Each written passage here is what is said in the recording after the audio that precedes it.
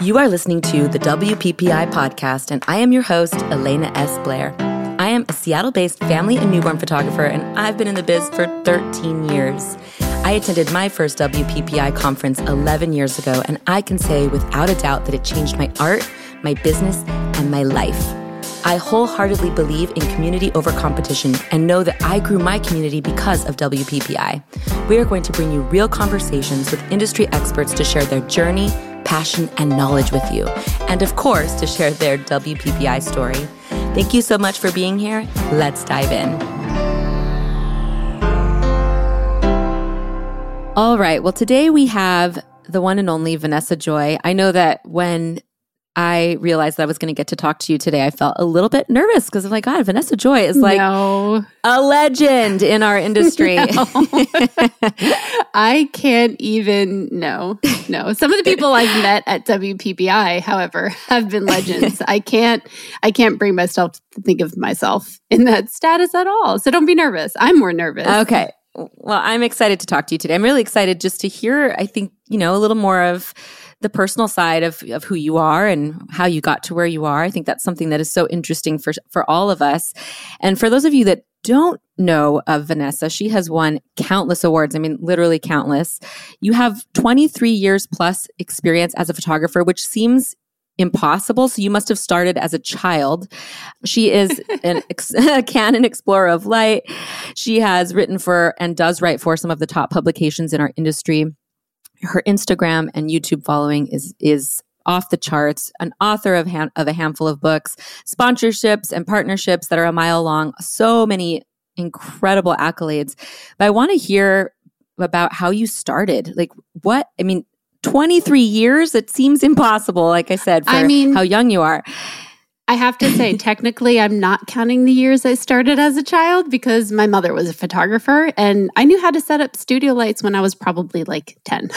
But I don't count that. I count from the first time I got paid to take photographs, which were headshots, actually. And I was 14 or 15 or something like that.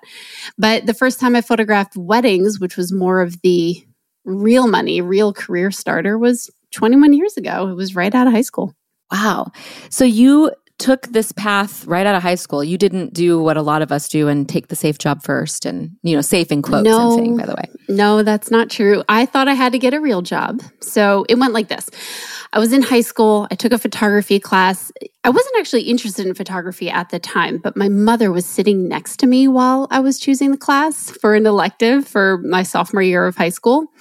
And I was like, okay, I guess I'll take photography. She'll be happy. Maybe she'll get me ice cream later. I don't know what it was, but I decided to take photography.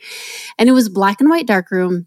And I fell in love. I mean, my teachers would fight with each other because I would keep skipping classes after photography to stay in the darkroom. And the photography teacher would write them notes. Oh, she was here. And then they would start fighting. Well, she needs to be in AP English, not in photography. Well, they were wrong.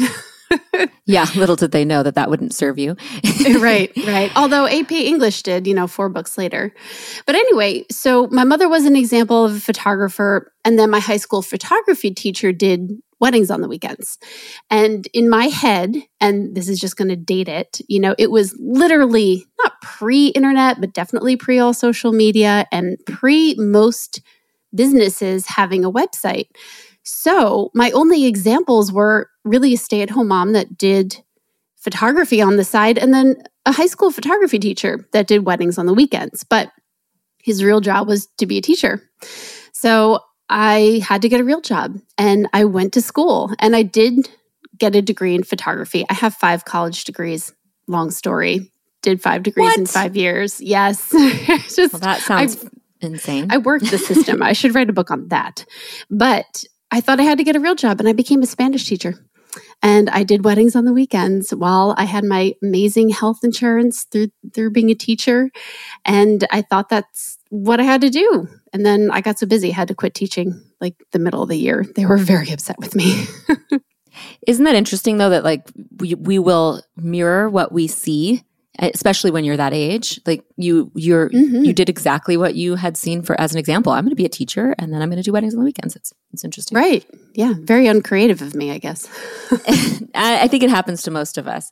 And that story, I think, will resonate with a lot of people as well. And maybe some of you that are listening, where you're doing this as this side hustle and you think, well, this is great. I'm going to make some money. For me, I was a nurse and I was like, well, I'll make some money to buy new gear. That'll be great. And then before you know it, you're making more money as a photographer. Oh, yes. And you're busier. Yeah. Yeah. Awesome. If you're doing it right, of course. Of course, if you're doing it right. Totally. Well, that's kind of inspiring, or very inspiring, I guess, that you were able to quit in the beginning. Why do you think that you did it right? What was it about your process? I had such support, first of all. I had my photography teacher that was there for me, and I learned a lot through working for his business for 5 years, which is, oh my gosh, if I could recommend everyone to not go to college and just take some internship for a few years with somebody else, that's absolutely what I would do. No college. I told my kids, like, you're not allowed to go to college. You can go apprentice for somebody. And it's going to be much less expensive. It'll be a better experience. But I had that support. I saw what a business looked like, how it ran, how to market. I marketed for him. I made mistakes on his business that most people would make on their own reputation, when you first start. So I had that. And then I had conferences. I have been going to photo conferences since high school, and I've always been obsessed with them. So I have been learning from other photographers since I was 15 years old. And you just can't beat that. I mean, of course, I've learned online as well, but nothing comes close to in person. So I had business skills. I had somebody that was close to me. And then I met a lot of people that helped me along the way too. Awesome. And I think that can just lead to exactly what I was going to ask you next is, how did you start going to WPPI? Because as you know, this is the WPPI podcast, and we're going to talk about that conference. And I know that so many of us that go have a soft spot in our heart for it. So what was your story? Yes. Well, my first photo conference, it was a high school photography trip that photography teacher took us to. It was actually Photo Plus, which most of you know, WPPI owns the Photo Plus as well now.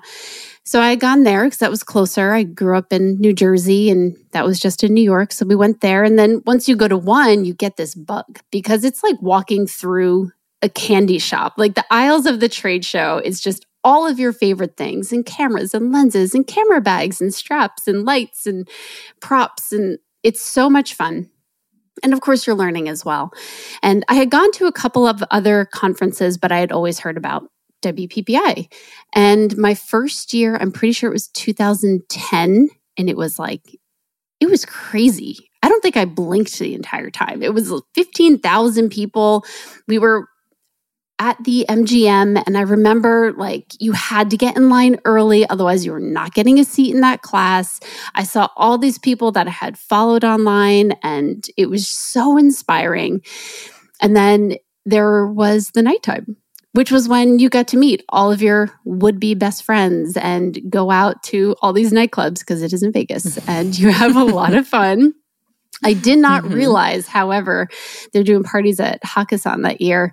I didn't realize I had to get there early too. I couldn't even get in. And I mean, 13,000 photographers just taking over Vegas. It's incredible. I mean, I could go on and on for stories about it. And then I think the first year I spoke was, maybe it was 2013 or 2014.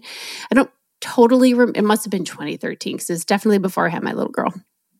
And you can't stop me from going to WPPI. It's just, you get to see all of your friends, you learn a lot, and you have a lot of fun. The fun part is, I think, something that was very surprising to a lot of new members or new attendees. I definitely was so exhausted after my first year at WPPI. I could not explain that exhaustion. It was 2 a.m. and then you have to also be at your 8 a.m. class, and you're not going to miss your class. So you're going to stay up all night having fun. And yeah, it's part of it though. And I think some of the connections that you make happen at the parties too.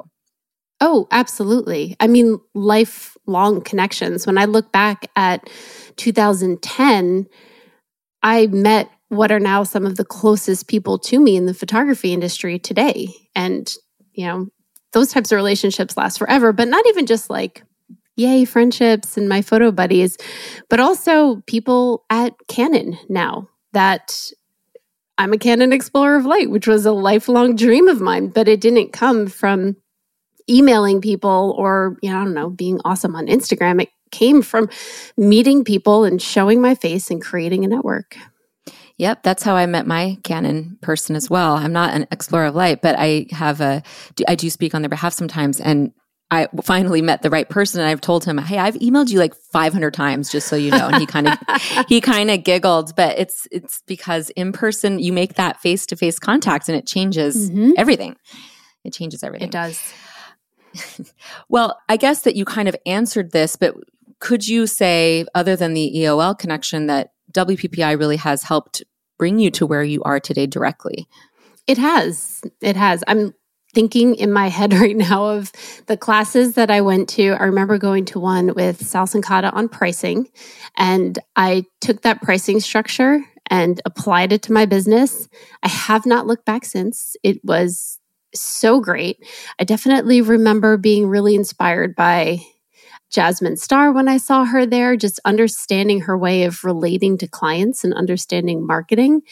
And then I remember seeing David J., and I'm pretty sure he's the one that gave me the most influential piece of business advice that I now pass on to other people when I teach, that every time you book your highest package, you raise your prices because they would have paid you more. And as of yesterday, I raised my prices yet again, and I have not lost that piece of advice. And now it's, I think, one of the big reasons that I'm as successful as I am in photography. Not even the whole speaking thing is another thing, but as my photography business, Vanessa Joy Photography, has so much to do with all those little tidbits I've taken home over the years. That is good advice. I don't know if I've ever heard that before, but it's great advice, actually. So I want to ask about that piece. So I think that a lot of people think, those of us that become educators, they wonder like, well, are they still working photographers? Or, are they still in it with us? And you very much are, right? Your wedding photography business is very busy. Yeah. We photographed 26 weddings last year. I mean, countless headshot sessions, portraits. I always saw that, and I had that opinion when I was learning. I didn't want to learn, at least business. You can learn photography from someone who's not like an active photographer, I guess is the term. You could learn photography techniques all day long, but there's no way I'm going to take business advice from somebody who's not actually in it, So when I started teaching, that was one thing I always said is, I have to be relevant. I can't tell people how to market to get new couples in the door when I'm not marketing to get new couples in the door. You become very relevant very fast. Totally. And it changes so quickly right now. Very much. The marketing, strategies that we use, obviously there's the foundations, but what's happening in real time changes a lot. So I agree with you. I think that there's a lot of people who are very talented teachers and can teach the art of photography, but to teach about business, you've got to be in it. You have to. Very much so. Actually, that's what I'm talking about this year at WPPI. This is the first year I think I'm not teaching anything having to do with holding a camera. I'm teaching all about social media and how to get out there. And if you ever look Vanessa up, which you should after this, you have a massive social media following on YouTube and Instagram. Yeah, what can you tell us about that? Especially on Instagram, because I feel like Instagram these days has been, and I love Instagram too, but it seems like it's been a little bit more of a slow burn in the last couple of years. So what can you say to that? It has been. I have to admit, this past month has been frustrating me, but that's also normal because a lot of people's New Year's resolutions are to get off social media so much. So those are all faded a little bit and Instagram will be back up. But you also have to adapt. It's not just Instagram. It's TikTok. It's Pinterest. It's YouTube Shorts. It's so many different things. And I could teach you, and I will teach everyone who comes to WPBI, all these little tidbits that are going to be amazing. But you want to know what's going to happen? One day, after all your hard work, you'll just decide to post this silly video of your husband who decided to shoot a helium balloon down with a Nerf gun that had a pin in it, and that will get 4 million views in like a week for no effort. And that's what happened to me. If you look at my TikTok, there's a video of my husband. There's all my videos, working real hard, being consistent, doing all the things I'm supposed to do. He shoots down a balloon at my daughter's birthday party and it goes viral. Well, I suppose I reaped the benefits, so I think that's fine. That's pretty It's funny. really infuriating, but that's the truth. That's the frustrating thing about, especially TikTok, but that's the frustrating thing about reels or video content in general is that's not what goes viral. It's not necessarily what you want to go viral, but you have really leveraged reels and TikTok though. I've seen you do that. I feel like I saw your following kind of explode when you started to do that. Yes, it did. That was the main way that Instagram was pushing growth. It still is, not nearly as much as before. And that's sort of the thing. One of the little tricks I'll talk about is anytime any social media platform decides to release a new feature, you jump on it because they want that new feature that they probably spent millions of dollars creating. They want it to succeed. So they're going to make it succeed and you can tag along for the ride. Yeah, that's good advice. But what would you say to someone who says, well, I'm never going to make a video. I'm never going to do a reel? Because I hear that all the time. You don't have to. The truth is you don't have to. You don't have to put your face in it. Some of the most successful reels I've seen are just cell phone videos of somebody writing a list down and all you see is their hand. Or very successful reels I've seen are just nothing but photographs timed nicely to trending music. You don't have to have a video of you dancing around like an idiot. Although, it's kind of fun to do sometimes. Let loose a little.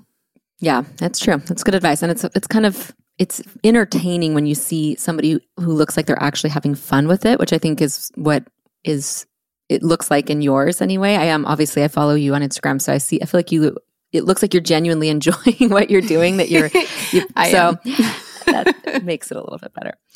So tell me a little bit about your journey to becoming an author. I feel like in our industry, that's not it's not something that you see as often. We see educators who become speakers and who get to, work with online webinars, and it's mostly that type of content. So what made you get into what took you down that path of becoming an author?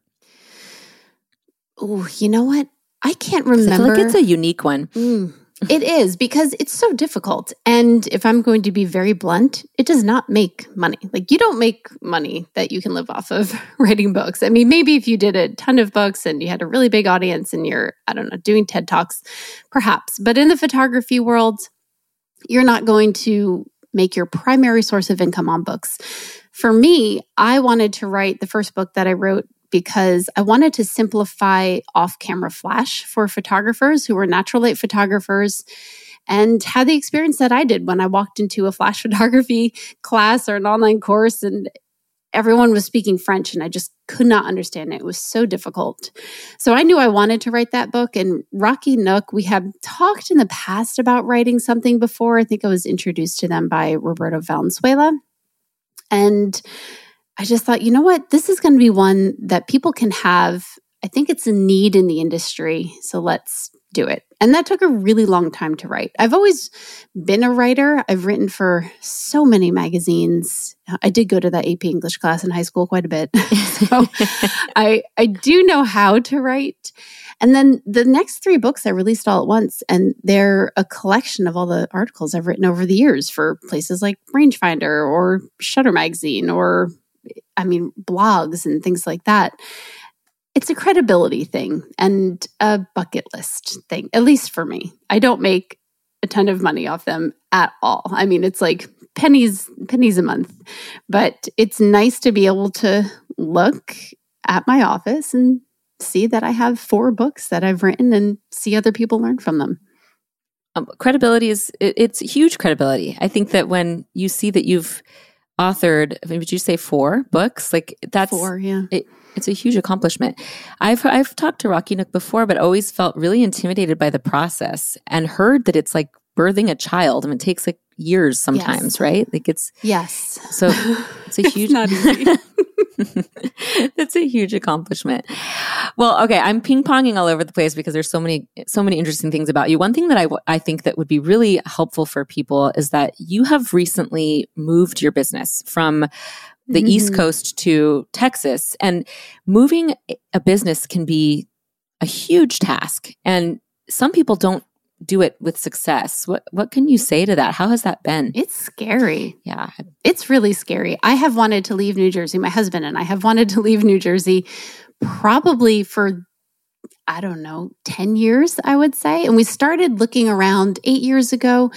And then we just got intimidated because it's the scariest thing. And my husband doesn't have a normal job. He's a videographer, so he owns his own business. And he's been doing it even longer than I have. So we both had these really established businesses in New York, New Jersey area that it's just frightening, really daunting to pick up and move. But let me just tell you, I really hate the cold in New Jersey. I know we have beaches and I know it's Jersey Shore sometimes, but for 8 months out of the year, you are just cold and cranky and it is raining and it's not nice. Mm-hmm. But we thought we were stuck. So during COVID, one of the good things that happened from the pandemic was all of our business, because it was primarily weddings, went away. I think that year I lost like 82% of my income. Wow. Not lost because it got pushed to the next year. And I think he was around 67%. Wow. I remember having to show it at some point. So it was a huge chunk.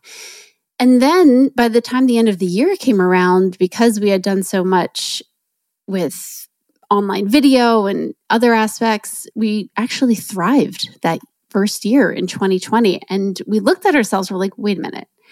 If we can lose most of our business with zero warning at all, we absolutely can transfer states if we give ourselves enough of a buffer. So we decided to build a house because that would take a year and that's a longer process. And in that year, man, I worked.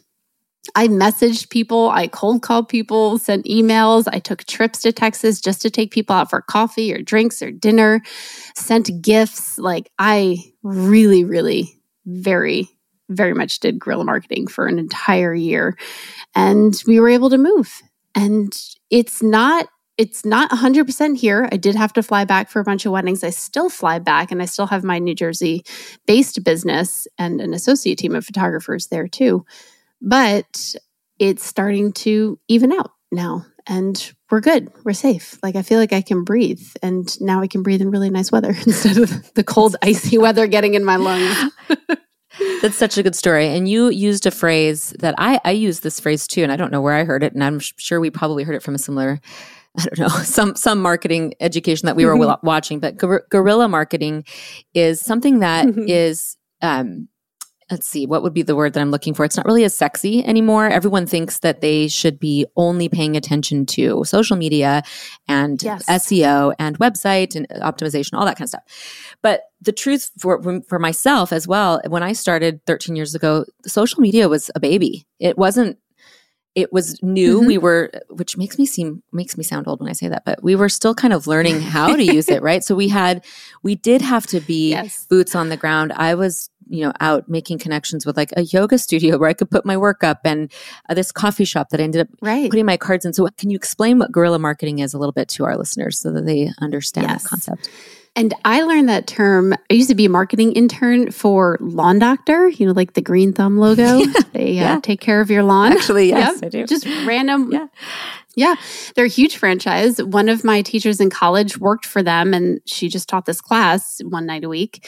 So I was an intern. That's where I learned the concept of guerrilla marketing. And it was funny because back then, again, not really internet, not really social media as much or really at all. At that point, it was guerrilla marketing was anything except for direct mail, advertising in the phone book and commercials. So guerrilla marketing was like, oh, that's when we like go somewhere and hand out flyers. Which was so expensive. It's really just in person. Yeah. So expensive. Like in the old days, it was 12 years ago or whatever, like that was all your options were expensive for marketing if you didn't go do the. So expensive. Yeah. Mm-hmm.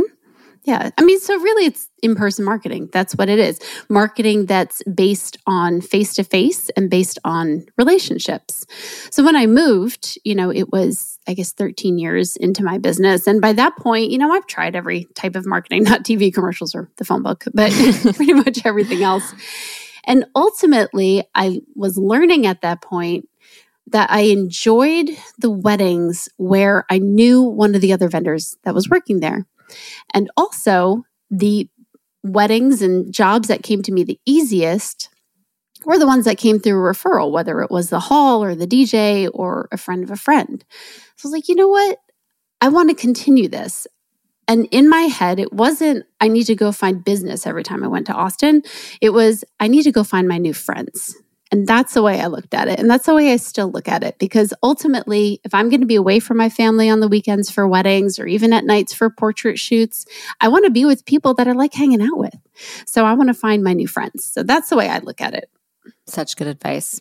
If anyone that has heard the concept of like ideal client or ICA, all of that, that's a better way to look at it. I want to find new friends, people who I actually want to spend time with. It's so true. So true. Yeah. And spend your money on. If you're going to spend money on marketing, why not spend it on drinks with your friends instead of a direct mail campaign? Totally. And I wonder if a direct mail campaign would even work anymore, but who knows? Maybe there are some people who still do that. You never know. Well, you know what? It's probably working better now because no one does it. So you're going to stand out more. Exactly. Well, and that's the thing that I think people want the easy button, which, sometimes you get it. Sometimes you do, one thing online and it works. But for the most part, it takes a combination of all these different types of marketings to really get your business off the ground, to make a name for yourself. Absolutely. So it's everything. There's no easy button. No, there's no easy button. The fastest way to an overnight success is 10 to 15 years of hard work, right? Yeah. Well, speaking about, your business and how it's kind of, it is in two different states. You have an associate team. How does that structure? How does that look? That is new for me, so I don't plan on teaching any classes on it yet. Okay. But that came out of need. So in 2021, where all the weddings rescheduled, that wasn't available for all the dates, but I didn't want to lose that client. So I just said, okay, if I'm not personally available, then you get my associate team. So perfect. Started an associate team out of necessity. And I have such a great crew. I mean, the people that work for me, I just posted a reel about one of the guys that works with me. He's been with us and I say us because he does video also. He's one of those unicorns that can do amazing photo and video. Nice. But he works for my husband and I, and he's been with us for the past 12 years. And one of the other girls that I had with me, she was, I think, on 13 or 14 years. I say she did pass away actually about a year ago. Oh my gosh. But super sad story, super young. We won't go there. You can check it out on my YouTube. I have a vlog there. Okay. That has it all in there. But again, it comes to, I want to work with family. So I have all these people that I can trust. I've cultivated them over the years, and now they go and photograph weddings for me. It's my way of also appealing to a little bit lower of a budget, still more on the high end, but a lower budget than having me come personally. And it's working pretty well. There's some hiccups. I'm not really great at it yet, but I think I'm going to keep it going. There's no reason to throw away all that business in New Jersey. That's for sure. Totally. Well, I think that a common theme about every piece that you have mentioned, whether we be talking about moving or marketing or creating, the content that you are creating for your educational stuff, it's all about relationships for you, it sounds like. It is. What is that? Seth Godin, your network is your net worth. Yeah. It's so true. Yeah, it is so true. And that is, back to what we are here for, is that's why you need a community. You need to go out and find it a lot of times too in our industry. And WPPI is a great place to do that. Mm-hmm. Well, what would you say is a reason that somebody should come to WPPI? And I think you've kind of already said it, but I want to maybe just get it a little more concise.